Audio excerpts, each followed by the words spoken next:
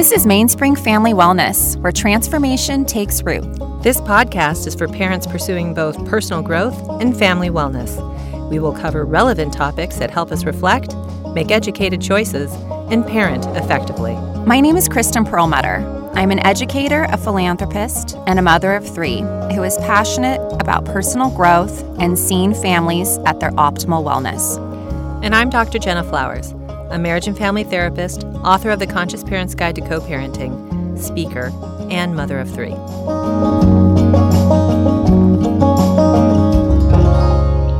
Well, welcome to Mainspring Family Wellness, the podcast. I'm Dr. Jenna Flowers and my co-host, Kristen Perlmutter, our executive director. And we're here today with Lisa Morrice, who is a certified Riso-Hudson Enneagram instructor and coach. Lisa has over 17 years of experience teaching the Enneagram locally and at colleges and international conferences, as well as coaching executives, management teams, and individuals. And we have had the privilege over the last year to be working with Lisa at Mainspring as we had our first Enneagram study group, which was a huge success. We did a 10-month study group. And we brought Lisa back because we were so enthralled. We want more. We want more. We were so enthralled with the Enneagram this past year, and people had so much growth that we want to create an advanced class. And so this podcast today is really about going beyond the basics of the Enneagram and deepening in our understanding and how that understanding can really enrich your life personally. Mm-hmm. And so, hello, Lisa. Hello, and thank you for having me. So we thought we'd have Lisa back so we can talk a little more about the advanced class and what people will be learning further. And also, what is the process to advance oneself with learning the Enneagram further? So Lisa, maybe you can share with us a little more about, how we had discussed so many millennials are really picking up on the Enneagram and wanting to learn more. And many people are just kind of catching fire to it. So what are the benefits of really studying the Enneagram over time? Yeah, thank you. That's a really good question. When I first started studying the Enneagram, I was really surprised at the depth of it, how comprehensive it is. I began to recognize not just myself and my patterns, but the patterns of my friends and my family. And it was such a revelation to me. And as I studied it over time, I began to realize, this is one of the most thorough and comprehensive ways that one can understand themselves and other people. You hear about spiritual leaders, charismatic people who hurt their followers because they haven't done the work of understanding their motivations, of understanding their personality type. They do something that we in the Enneagram circles call the spiritual bypass. So it's people who perhaps don't understand their motives or hidden agendas and what are their greatest strengths and weaknesses. And this work is foundational because it tells you all of those things. It is detailed. It's incredibly rich, but because it's detailed, it takes time to learn it. And so that's why when I talk about the advanced class, I get pretty enthusiastic because it's a way for people, once they have the foundation, then they start to be able to really dig in, really understand what is motivating themselves and other people. So I like to refer to this class as the experiential Enneagram. Lisa, I think too that the Enneagram really gives you language for your shadow side in a normalizing way where it's not shrouded in the shame that oftentimes people have when they have to take a deeper cut on parts of themselves that they don't like.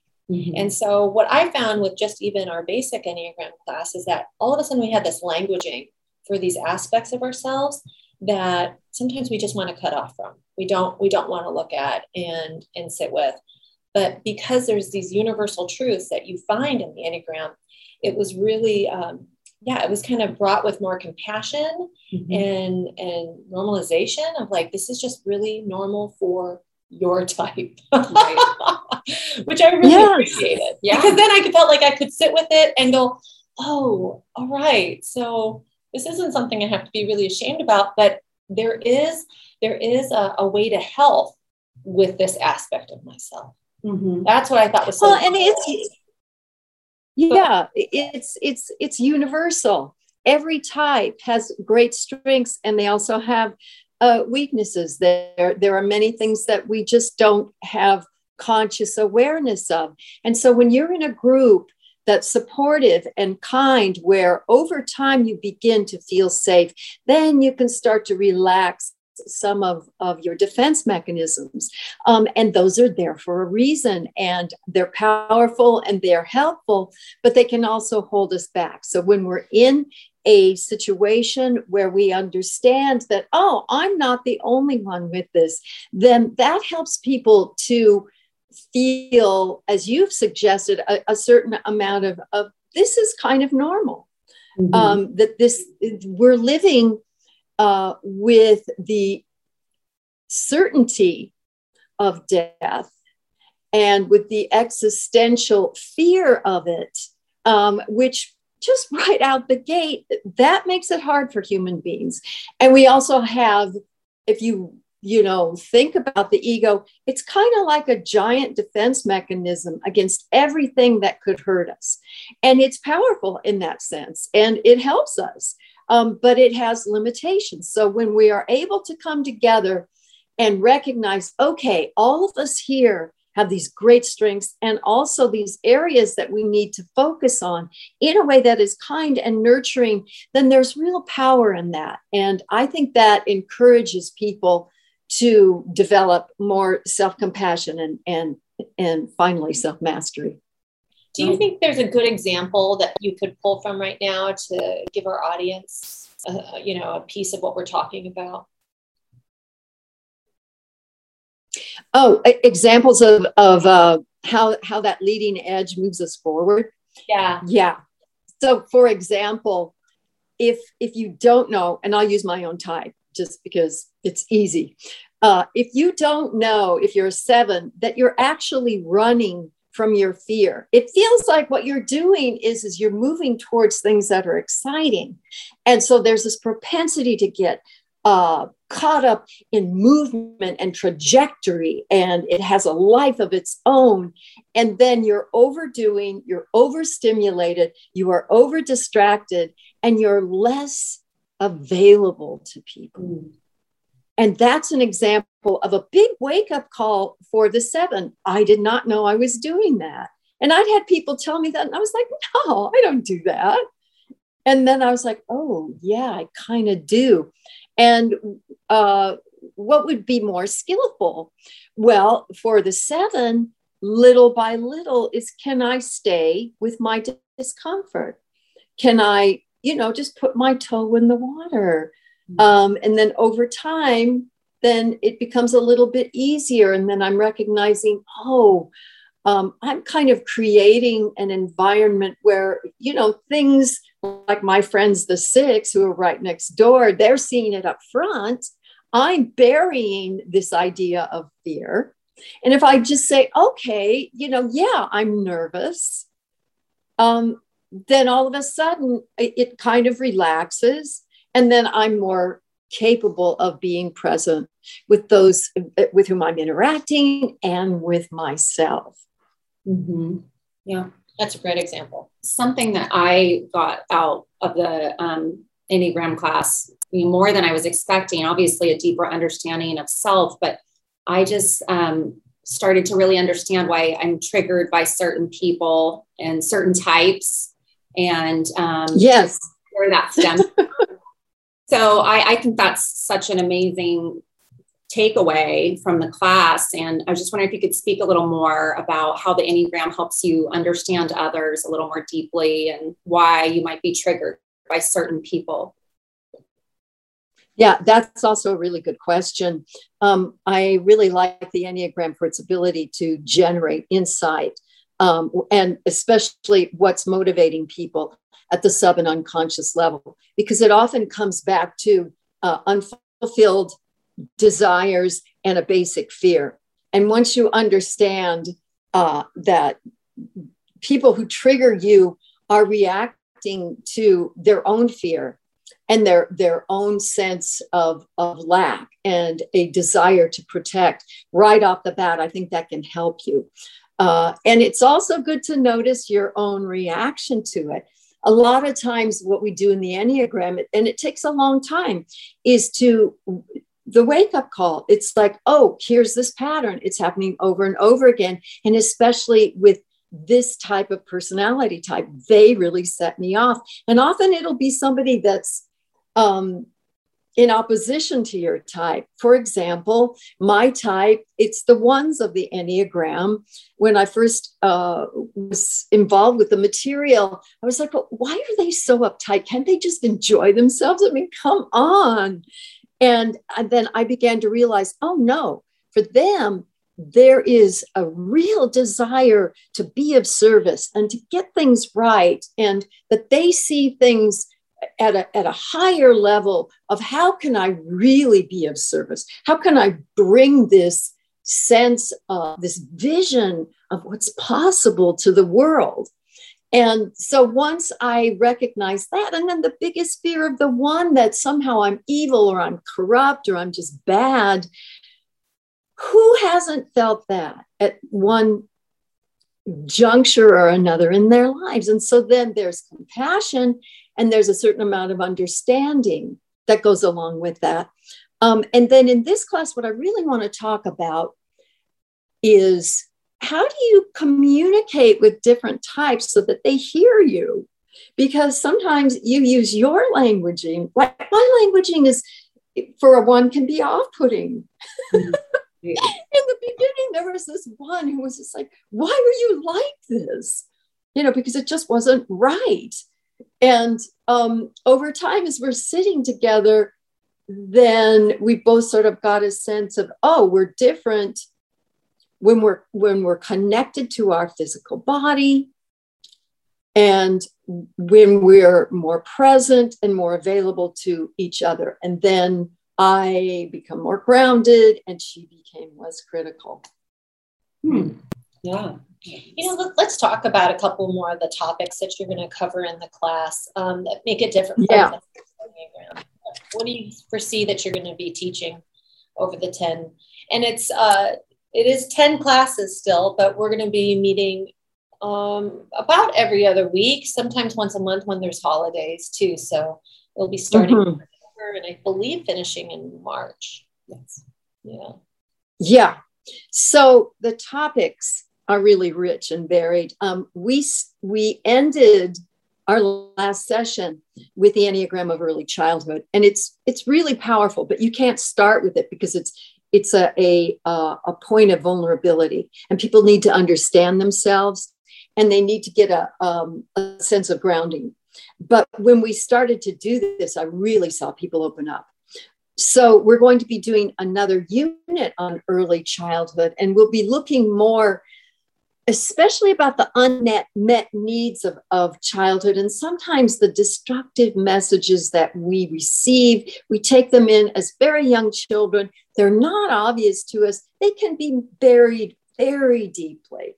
And so what we want to do is carefully and gently unpack some of that material and acknowledge that our ego is there to help us to cope, but also to study the patterns so that we're more able to relax the patterns that aren't helping us anymore, that are no longer serving us, and also engage in what are more skillful types of behaviors.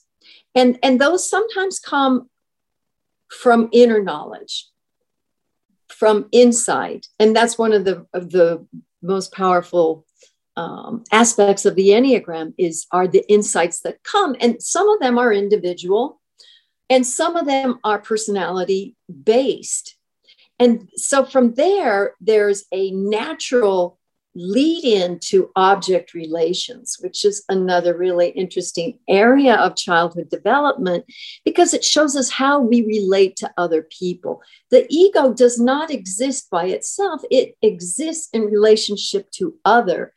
And so this helpful work really shows us that the people who are closest to us, let's say our partners, our parents, our children, our close friends, at a deeply unconscious level, we are expecting them to parent us. We are reacting to the world and to people as though they are our parents. And this is very young kind of thinking.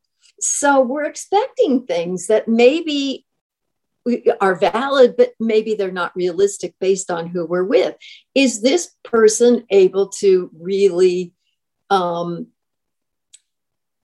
reinforce in me the sense of my intrinsic value?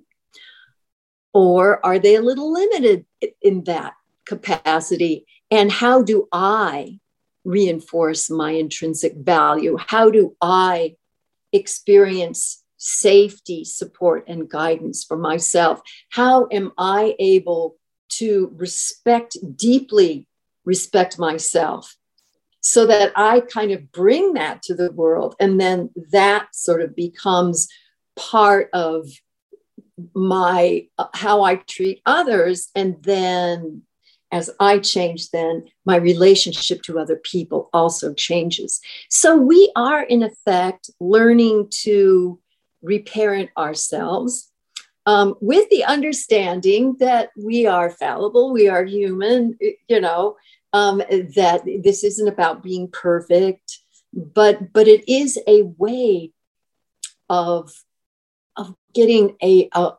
much clearer sense of what do I really need, and how can I meet those needs. So in this work, we really want to create safety, satisfaction, and respect, not just for ourselves, but for other people. And then through this, also through the practice of presence, of being embodied, then we are more available to other people in a healthy way. So those are some of the things that I want to talk about. Lifelong lessons too. There's tons of things that I will discuss, because everybody gets this idea that, oh, the Enneagram, it's all about your shadow and what you need to fix. And it isn't really about fixing anything. It's about learning the material, studying, gaining insight, and then your ability to be embodied in presence. Those are really the 3 steps of the Enneagram. And you continue to do that through your life. Yeah. So the other practices, very quickly, the other practices that I want to look at have to do with our strengths. Mm-hmm. What do we bring to the table? Mm-hmm. Yeah, sounds like a much deeper understanding of who you are. It's really exciting. I can't wait. Yeah, I didn't find it to be like a journey in trying to fix oneself, but more of like maybe softening in some of those areas and finding acceptance. Yeah, I like that word, acceptance. So that's so good to, take time, intentional time over, another course for someone to really develop a further relationship with themselves, and understanding their childhood stuff and I think also the limiting beliefs that come up, that you pick up as be able to correct now as an adult. What's holding you back? I think so many people, especially during the pandemic, are really searching for that, just sort of like, who am I? Where am I going? What is this about? What does this mean? I mean, I think the Enneagram gives a great base to really dive into that self-discovery. And I love the idea of continuing this. This is a thick book. So I can imagine even after this class, there's still more that we can learn from the Enneagram. Maybe, Lisa, there is. Yeah. Lisa, can you speak a little more just on mindfulness practice and why you weave that into your Enneagram teachings? I'm sorry, I couldn't quite hear that. The sound went out. Can you speak a little more about mindfulness practice and why you weave that into? Oh, yeah. Sure. It's great to have the understanding of your personality type, and it's good to get insights. But the brain, let's say, in and of itself, the problem solver is limited. So when we are embodied and present and aware, you get the intelligence of your belly center and your heart center, as well as your head center. So you've got these three centers of intelligence that are working for you, and you have more access to them when you are in your physical body. If you're not here, then the mind it's either moving ahead, or it's spinning a story, or it's photoshopping you someplace, or it's fixing the past, or, well, if I had done that, or if they'd said that, and none of those things are here. But when we are more present, we have greater access to what we need, what's a skillful way of behaving, what is perhaps a better way of expressing ourselves so that people understand us. We're also more capable of accepting setbacks because we're present and accounted for. We're not running away. We're not spinning. We're here. So it's a real powerful practice. And it's one that we can't take for granted. And we can't figure, okay, well, I meditated last week, so that's good enough. It needs to be an ongoing kind of moment by moment practice. So I will want to take some time at the beginning of every session to just center ourselves, just a simple centering practice. Wonderful. And then what about conflict resolution? I know that was another topic that you wanted to bring up for the advanced class as well. Yeah. I really like this material. I think it's important to give people an understanding of for example, just a feedback formula, so that you, instead of making things worse, you just kind of state the fact, you state what happened, and then you offer, I would prefer if. So that's one of the foundations. But then the other one is, how do people communicate by type? What are the words that they might tend to use? Kind of how do they orient themselves? What might you say to other people to, in fact, disarm them? Not in a manipulative way, but in a way that is more skillful, truthful, with a healthy boundary. Because, again, we do want to have compassion.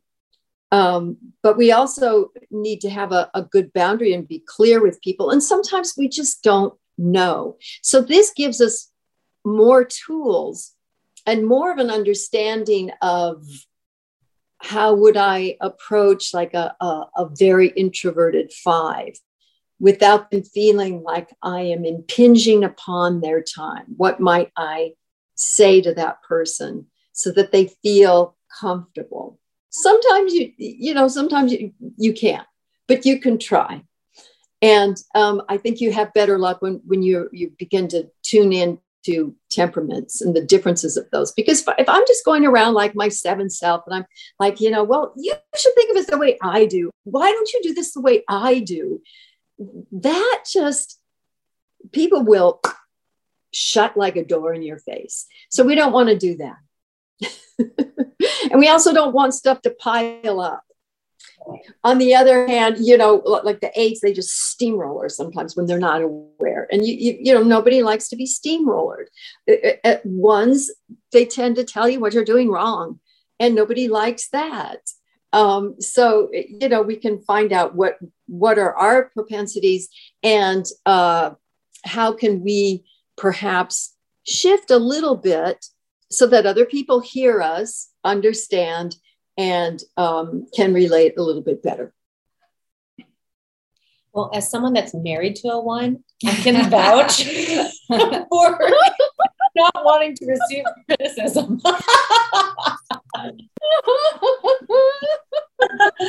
So I can see like so much value in learning how to communicate well, specific to someone's personality type, to their number, because you do have to approach everybody in the way that they'll have ears to listen. That's right. I was just thinking, how wonderful it would be if everybody had their numbers tattooed on their head so that you go into a situation and know exactly how to communicate with that particular type of person. Mm-hmm. Yeah. So. Well, and some of these are broader because they come from different schools of thought. But if you validate somebody's point of view, even if you don't agree with it, what if you just say, yeah, I understand that. I can see why you said or think that or feel that way. That makes sense to me. And you're not lying about it because from their worldview, it makes perfect sense. So that's kind of a universal. And I use it a lot with my 6 companion, who's kind of sometimes swings back and forth between fear and being, counterphobic. And I say, oh yeah, that makes sense. I can see why you feel that way. But what if? So I use what if. And and the other thing I'm really trying to do is to understand that point of view, because I don't necessarily understand it or share it, but I do know that a worldview isn't wrong. Right. It's just different from mine. And that goes for people who are like, let's say I'm a 2 and I'm working with other 2s. And it's like, sometimes when I'm with 7s, I'm like, oh my God, this person is so excessive, So you sort of have to notice that as well. How am I reacting? Oh. The other thing I do want to talk about more are the instincts, especially as they relate to the one that we neglect. Because when we recouped that, then we sort of become more present and embodied. For example, like mine, my blind spot is self-pres. And as I started to pay more attention to it, all of a sudden it was like, oh, yeah, you really probably should get more sleep, I mean, that one seems like a no-brainer, but if you're sort of an adrenaline junkie, it's like, I'll sleep tomorrow, or I'll sleep when I'm dead, or whatever. And it's not, skillful. So when we start to recoup those, and then when we understand that our partners, especially, may not have the same instinctual stack that we do. So there again, their orientation is going to be different. And so then our expectations can shift. Yeah. Yeah, that was it's a lot. That was a really important learning that I had in the previous class, was just how, once you understand those instincts, how varied the personality types are. It's more than just 9. It's more than just your wing. It goes so far, so deep. Yes. So it was very telling for myself. Yeah. That's something I took away too. I mean, it is so deep, and I'm listening to you talk, and I feel like I want to go back and review everything we learned, because I feel like even just going over the basics in the beginning, like there is so much information, and it's fascinating. And there is so much depth to it. So I'm going to review before I take the advanced class, but I am really excited, and we're so grateful that you are back to teach with us. And we have the level 1 study group beginning on Wednesdays from 6 to 8, starting October 13th. And then it's going to be ending March 2nd. And then also our advanced class. And people actually can sign up for this if they have previous experience with the Enneagram. But you have to talk to Lisa about it. And then that begins October 20th and ends on March 23rd.